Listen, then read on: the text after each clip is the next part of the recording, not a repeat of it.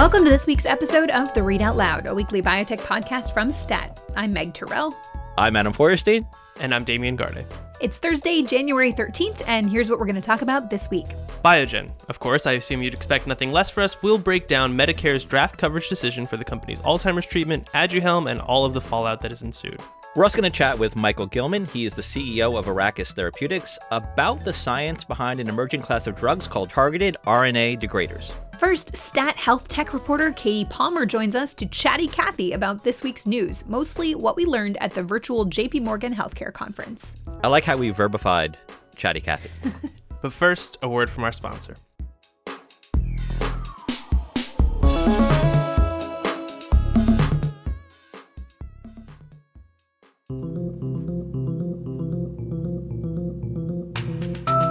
Over 1.5 million changes happened in clinical trials in 2021 alone. Of those, only 8% were relevant events to people working in the life sciences industry. If you work in investment, strategy, or competitive intelligence, separating the relevant from the irrelevant can be hugely time-consuming. That's where Stat Trials Pulse comes in. Using proprietary machine learning and editorially driven algorithms, we sort through all those millions of events in real time to surface the ones that are most relevant to you. Built by AI company Applied XL and vetted by Stat's national biotech team, Stat Trials Pulse will help you find newsworthy data before it becomes a headline. Try it out for your first 4 weeks free. If you like what you see, enjoy a special introductory rate available through February 2022. Learn more at statnews.com/trialspulse.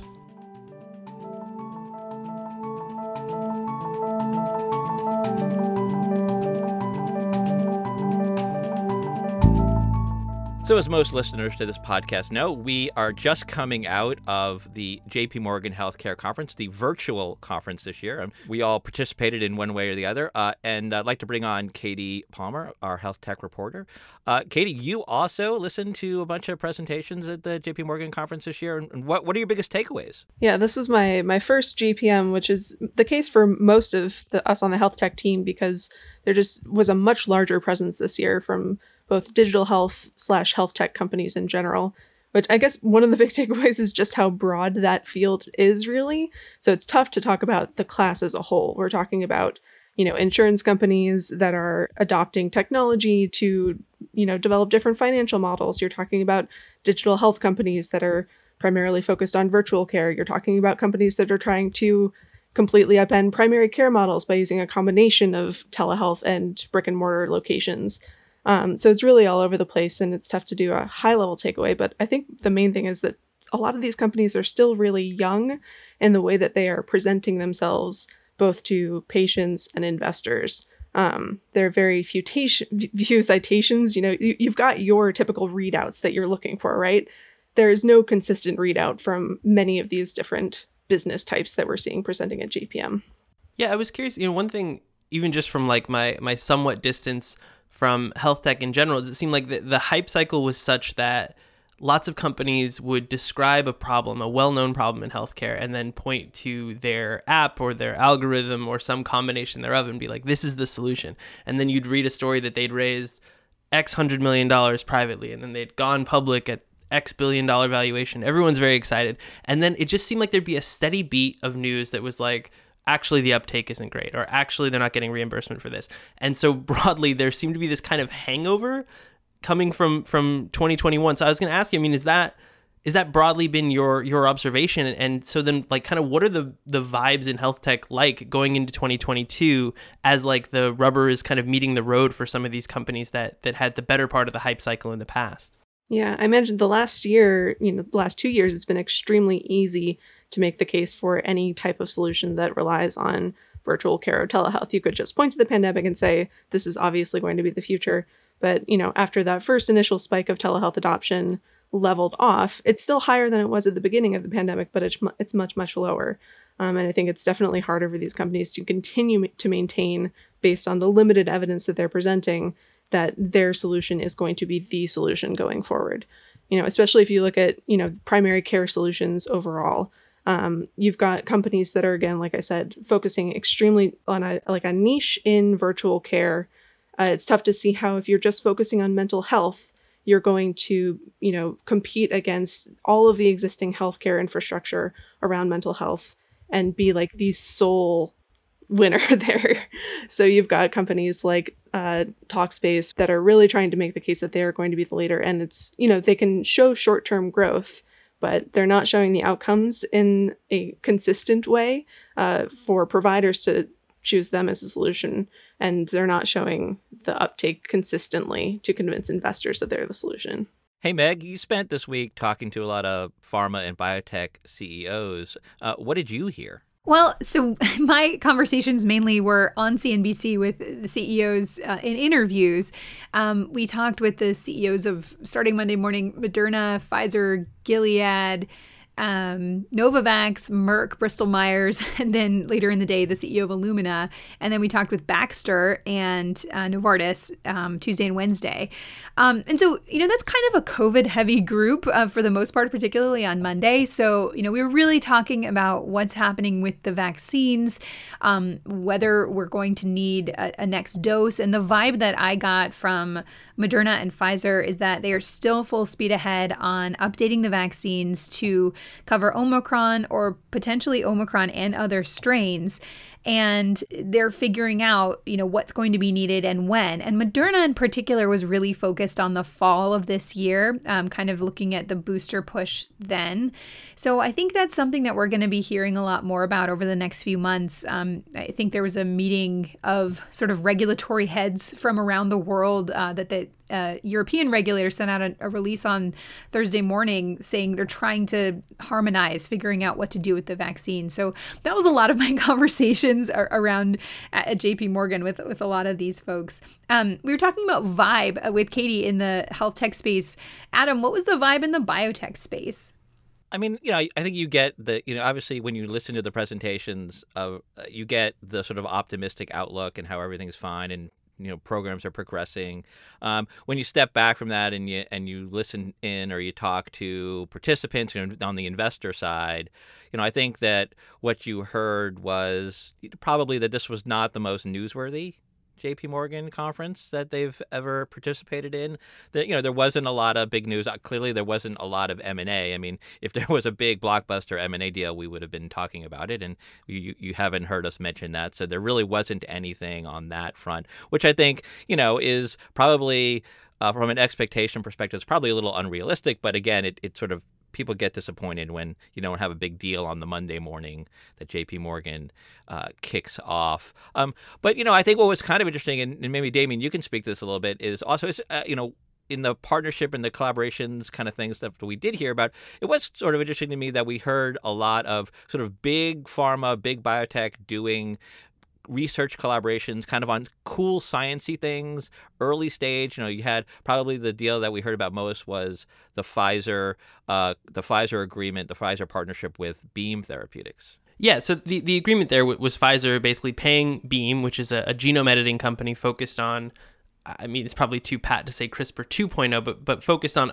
something called base editing, which is a more precise form of CRISPR genome editing, paying them a bunch of money in order to partner on a few programs. And so, it wasn't what the sort of like cynical desire is coming into JP Morgan, which is a multi-billion-dollar takeout. But I think as people kind of pick that apart, it was a sign that, of a few things that I think investors like. One, cash-rich pharmaceutical companies like Pfizer willing to spend that money on speculative ideas in biotech. And then two, companies like Beam, which was only founded a few years ago and is based on science that is also only a few years old, getting that sort of validation from the biggest wheels of industry. Like, these are generally positive trends. And it's also, it's interesting because we're watching genome editing, a new technology, kind of go through, speaking of hype cycles, what we've seen from gene therapy, from cell therapy, from CRISPR 1.0. And that doesn't mean that it's destined for, disappointments and revitalizations and then further disappointments as those other technologies have. But we're kind of like clicking over to that next notch in the path of this, becoming a medicine and becoming like a big investable opportunity. So, glass half full, biotech exists. It's still healthy. JP Morgan happened, and we're all moving forward. And I want to swing this back to Katie. Katie, you spend a lot of time of your reporting here at STAT looking at the intersection of technology and diabetes care, and you've got a special report out on that. Can you tell us a little bit about it? So yeah, I did make sure to listen into JPM. It's both Dexcom and Abbott's presentations. They're the two primary manufacturers of continuous glucose monitors, which a lot of people with diabetes are switching to measure their blood glucose in obviously a more continuous fashion. So I spent about the last year diving into these devices and what they mean for different populations. There's obviously type 1 diabetes was the primary adopters of the technology, but increasingly both the companies and patients are adopting CGMs for type 2 diabetes, primarily people who use insulin really intensively to manage their disease. But these companies obviously want as big a chunk of that 90 million plus market in the US as they possibly can. So there's sort of an increasing debate in science about just how big of a group of people with type 2 diabetes will be able to successfully use CGMs to improve their outcomes, or potentially even people without diabetes. And Katie's in-depth report has much, much more on that evolving space and all of its many implications. You can find it at reports.statnews.com. Katie, thanks for joining us. Thanks for having me.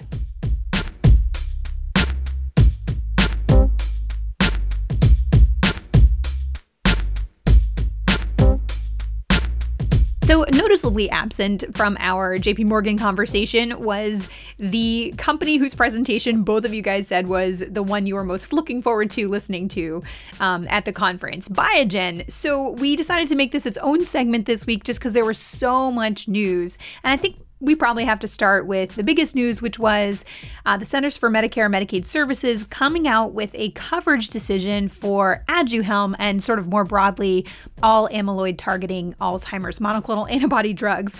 Damien, do you want to sum up what the news was and how it compared with expectations? Absolutely. So a small bit of foregrounding, roughly 80% of the people in the United States who would be eligible for Aduhelm, Biogen's Alzheimer's disease drug, are covered by Medicare. So it's massively important what Medicare thinks about this medicine. So we were all looking forward to this draft decision where Medicare would kind of weigh in on just how they would approach coverage for it. That decision came on Tuesday evening, and frankly, it went about as poorly as could have been predicted for Biogen. Medicare basically said they will only pay for this medicine for certain types of patients who meet certain standards of Alzheimer's disease who are enrolled not only in a clinical trial, but in a placebo-controlled randomized clinical trial. So, hearing from Biogen and other people, that means that this drug that we once thought could potentially treat millions of Americans will, at least in the short term, be reimbursed for hundreds to maybe single-digit thousands, as if this draft, of course, becomes finalized. So this was not the nightmare scenario for Biogen, but close to it. So there's been, gnashing of teeth and rending of garments since Tuesday, both from, Biogen, which is upset by this. There are a few Alzheimer's patients groups who perceive this as being far too restrictive a proposal. And then on the other side, as people listening to this podcast will know, there's a great many people in academia, in science, on Wall Street who think that Biogen's drug is not particularly effective, who were encouraged by this. Basically, people looked at this as Medicare putting its foot down where the FDA, which of course approved this medicine in June, was arguably too lenient or maybe abdicated its responsibility. So the implications, which we can talk about on this podcast, but the implications are vast of just this small news item. And of course, Adam, this is a sort of draft proposal where there's an open public comment period for the next 30 days, and then it gets finalized or not potentially by April, right? I mean, so what is the expectation kind of going from here? Right, Meg. I think the expectation is that this draft proposal, which, Damien outlined and is really restrictive against Biogen and against Aduhelm, is not going to change very much. Now, obviously, Biogen is strenuously protesting this draft proposal and how restrictive. I mean, essentially, what Biogen is saying, and we just got off a conference call with Biogen that they had with analysts Thursday morning, which essentially they're saying this is sort of almost like a non-coverage decision because of how restrictive it is. They are both protesting, during this sort of there's now risk review comment period, they're going to try to convince CMS to loosen the restrictions that they have placed on the drug. And they are also encouraging other stakeholders, patient advocates, other physicians to also weigh in on the CMS draft decision in order to try to make essentially what would be the final determination more favorable for coverage of the drug. And you guys have pointed out, and Biogen, I guess, has pointed out, these things have sometimes changed before, right? There is precedent for them coming out with a draft or a proposal like this, but then it changing by the final. Is that right? Yeah, it is. I mean, so first of all, we're dealing with a small number of historical examples of Medicare making this kind of decision about a drug. But the one that I think everyone, including Biogen, gravitated to was the most recent, which was for CAR T cancer therapies, wherein Medicare initially proposed a similarly very restrictive scheme for reimbursing for CAR T, where, patients had to be in a clinical trial, all of these things. And then by the time the final decision came out, it was far, far more lenient. And so Biogen has pointed to that, others have as well, as potentially being indicative. But, it's tough because with CAR T, which is very expensive and very inconvenient, there is no doubt that for some patients with certain cancers, it is truly life-saving. They would die without it. Biogen doesn't have that kind of data to back up Aduhelm. We don't need to open that can of worms, but people may recall there's strenuous debate as to whether Aduhelm even glancingly improves the lives of patients with Alzheimer's disease, let alone being life-saving the way CAR T is for some patients. So it's unclear, I think, just how instructive that example might be as we go forward toward this final decision for Aduhelm. It's been really fascinating watching the reactions to this week. And one of the most interesting I saw was from Harvey Berger, who was the former CEO of Ariad, which was a cancer drug company, biotech company. He tweeted, Biogen helped start the biotech industry many years ago and developed life-saving medicines. Now it is leading the way to bring the industry down and open the door to federal price controls. Board governance has failed abysmally. We should note, Harvey Berger has some history with some of the members of Biogen's board who were involved in a proxy fight at Ariad. So he's not a totally impartial observer here. But at the same time, this is the industry criticizing itself. And Adam, let's step back to the posture that Biogen's CEO took in the JP Morgan presentation. How did he describe the company's actions around the pricing, and how has that evolved through this CMS decision? Well, if you recall back when they got the drug approved and it was launched, they launched it at $56,000, which the company said was justified by the data and the benefit for patients. And, obviously they got a lot of pushback and there was a lot of criticism and sort of Monday morning quarterbacking. People have said that, Biogen has gotten itself into this mess in large part because most people thought that the price was completely unjustified, and that sort of, that hurt them. There was a lot of backlash. They, as we know, they cut the price in half, which during their JP Morgan presentation, Michel Vounatsos, their CEO, called a courageous decision on Biogen's part, which I think, obviously got a lot of eyes rolling. But I also want to get back to your point, Meg, that you made. I think you made a good point in kind of pointing out what Harvey Berger said. Because there's this idea that within the industry that, the FDA should be the one that reviews drugs, approves drugs based on efficacy and safety data.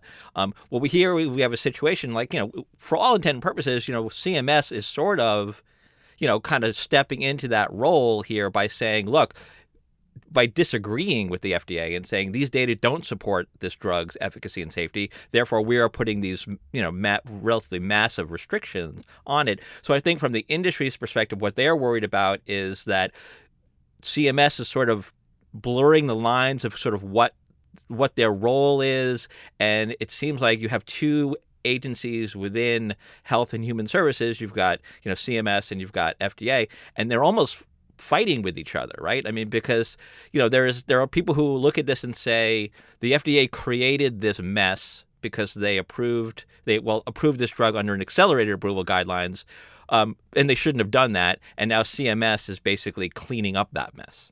Well, and it's interesting, Meg, to your point about, Harvey Berger's reaction and the broader just how the drug industry is watching this situation and might be affected by its outcome. On the one hand, we've heard opinions not unlike Harvey's that Biogen has kind of gone rogue and is maybe muddying the waters for other people. But there's a way of looking at this CMS decision, which, as you mentioned, covers not only Aduhelm, but all monoclonal antibodies that target amyloid to treat Alzheimer's disease, which includes quite a few other therapies.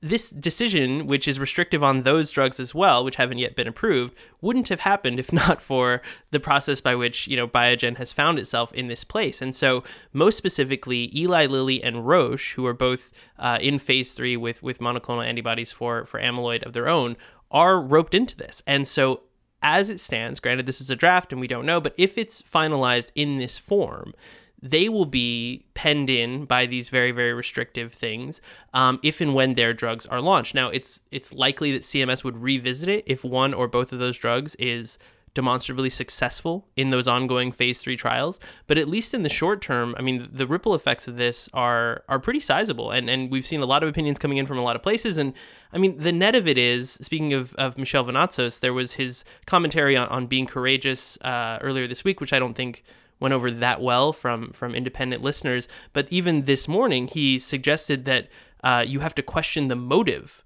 of CMS in this draft decision. And it just seems like Biogen is taking on this like really defensive siege mentality. And I'm not sure, other people in the industry who are looking at them as leaders in this space or pioneers, as Vounatsos described them, I'm not sure they're very happy with the representation they're getting from Biogen. Where do they go from here? I mean, what happens if they don't get this decision changed? Well, on the call that they had this morning, I mean, obviously, as I said before, they're working really hard to get this decision, this draft decision, amended when the final decision is released. But they were asked that question, like, what if this draft recommendation is the final recommendation? And it was actually kind of interesting what Michel Vounatsos said. I mean, they said that, look, all things are on the table, including additional cost cutting. As we know, the company is already committed to about $500 million in cost cuts. They said there could be more. A couple of analysts actually even asked him whether they would think about pulling Aduhelm off of the market. And he didn't say no. Michel Vounatsos did not answer that question with saying, no, we would never do that. He said, look, we're just going to be flexible and everything's on the table. So, there's going to be a lot more drama to the story as we get closer to April in the final decision.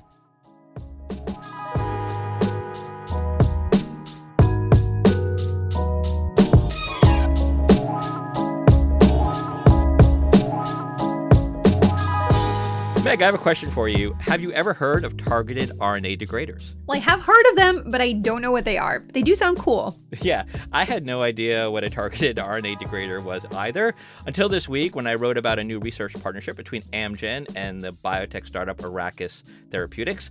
The two companies have joined together to basically invent a new class of oral drug that targets RNA molecules, degrades them, which then prevents disease-causing proteins from being made.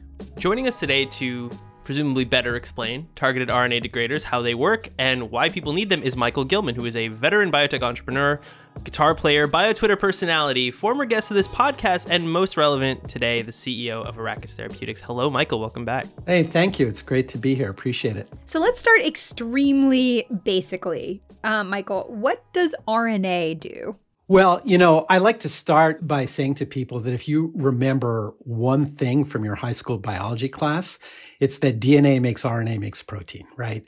And I think most folks listening to this podcast know that the vast majority of drugs that we take work by acting on proteins. But it turns out that only about 15% of proteins are accessible with our current drug discovery toolkit. So there are enormous swaths of human biology that we could put to work for medicine, but we just can't get our hands on. So if you can't get your hands on the proteins, what do? Well, you move up a step and you go to the RNA, which contains the assembly instructions for the protein.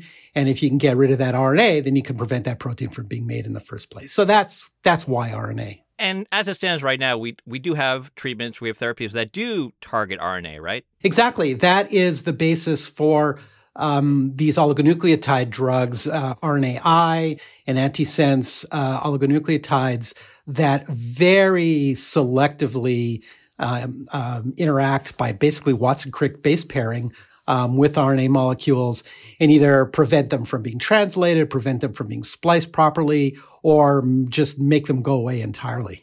So that gets us to your corner of the RNA universe, which is degraders.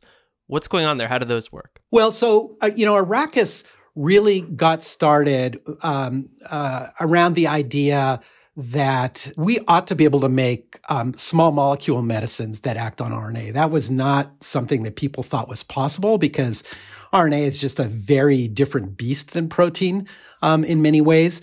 And we've spent the last several years building a platform to do that. So, given an RNA, we can predict where there are pockets, druggable pockets, and then we can do high throughput screening and we can find compounds that bind those pockets. And, we've done that like 40 times now, and it really works.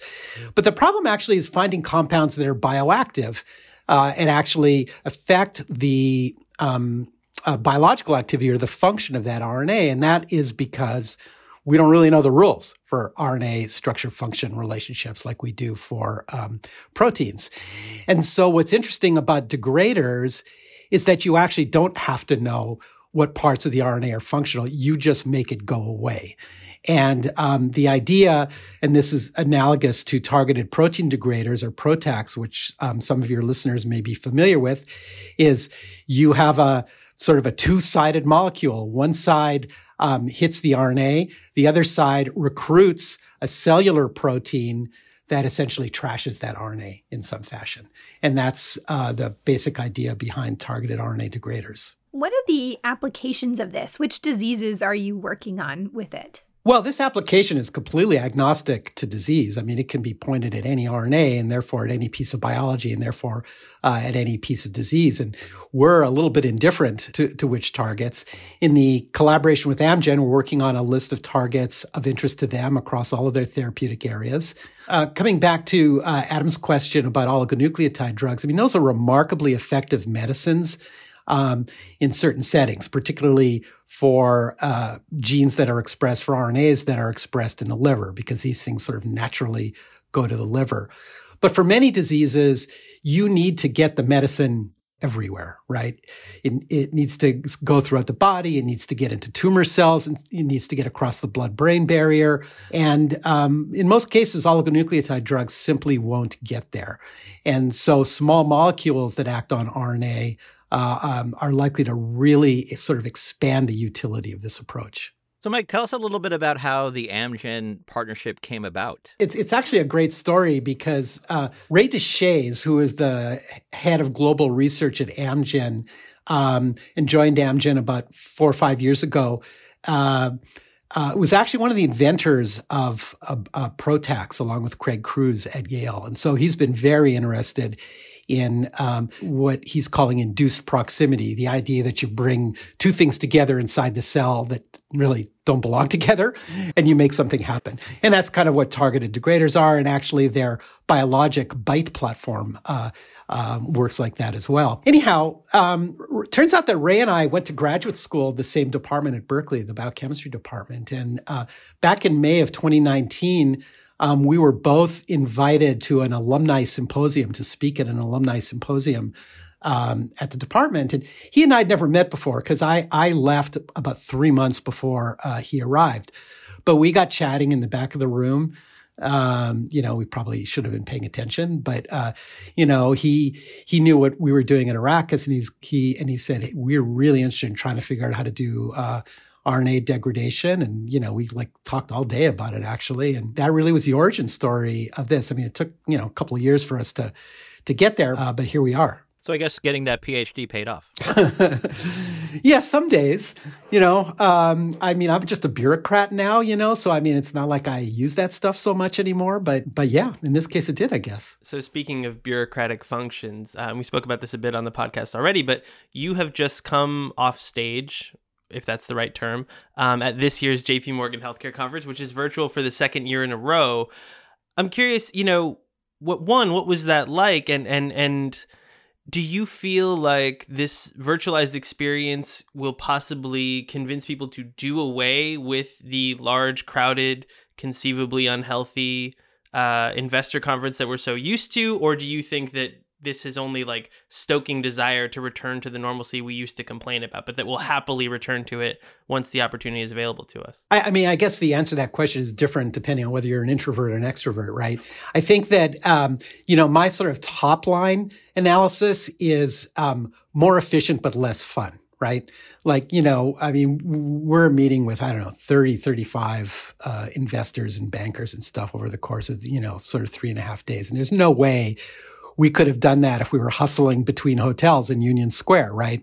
So that's much more efficient. I am, of course, sleeping in my own bed every night, which is nice as well. And I'm not quite as hungover in the morning as I usually am.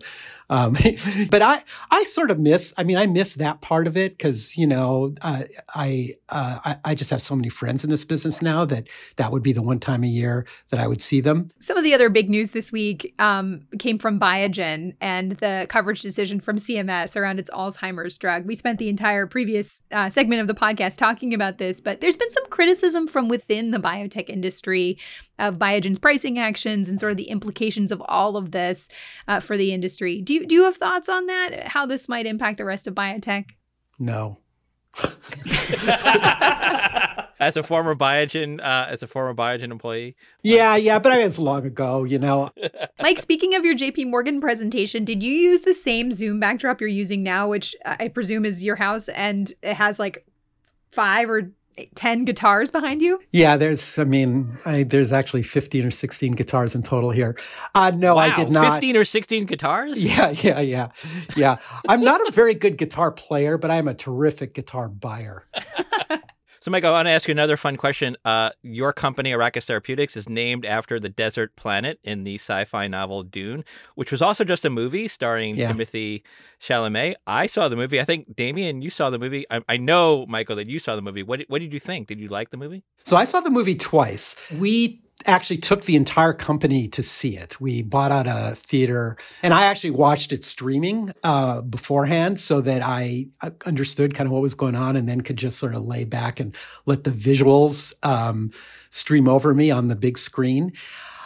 I guess, so I'd read the book, and of course, it's actually required at our company. And I guess I would say two things. One was it was not as bad as I was expecting it to be. Okay. Here's my critique, my official critique of the movie. It was so faithful. It attempted to be so faithful to the plot details that I think some of the larger themes got lost.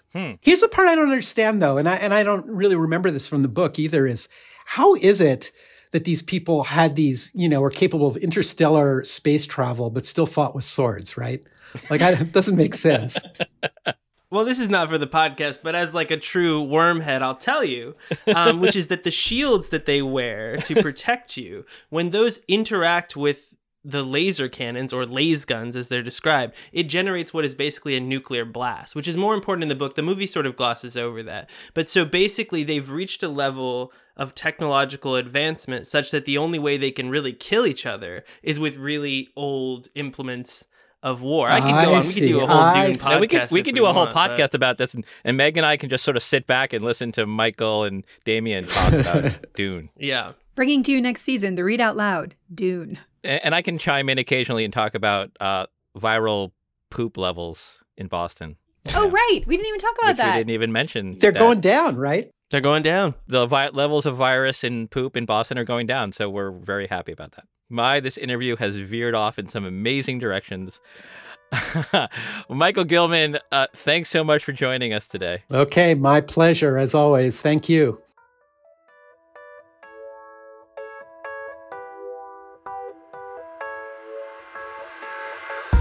That does it for another episode of the Read Out Loud. Thank you to Teresa Gaffney for producing this week's episode. Our senior producers are Hyacinth Empanato and Alyssa Ambrose. Our executive producer is Rick Burke. And our theme music is by Brian Joel. And we'd love to hear from you. Tell us what you like about this week's episode, what you didn't like, and how many guitars you have.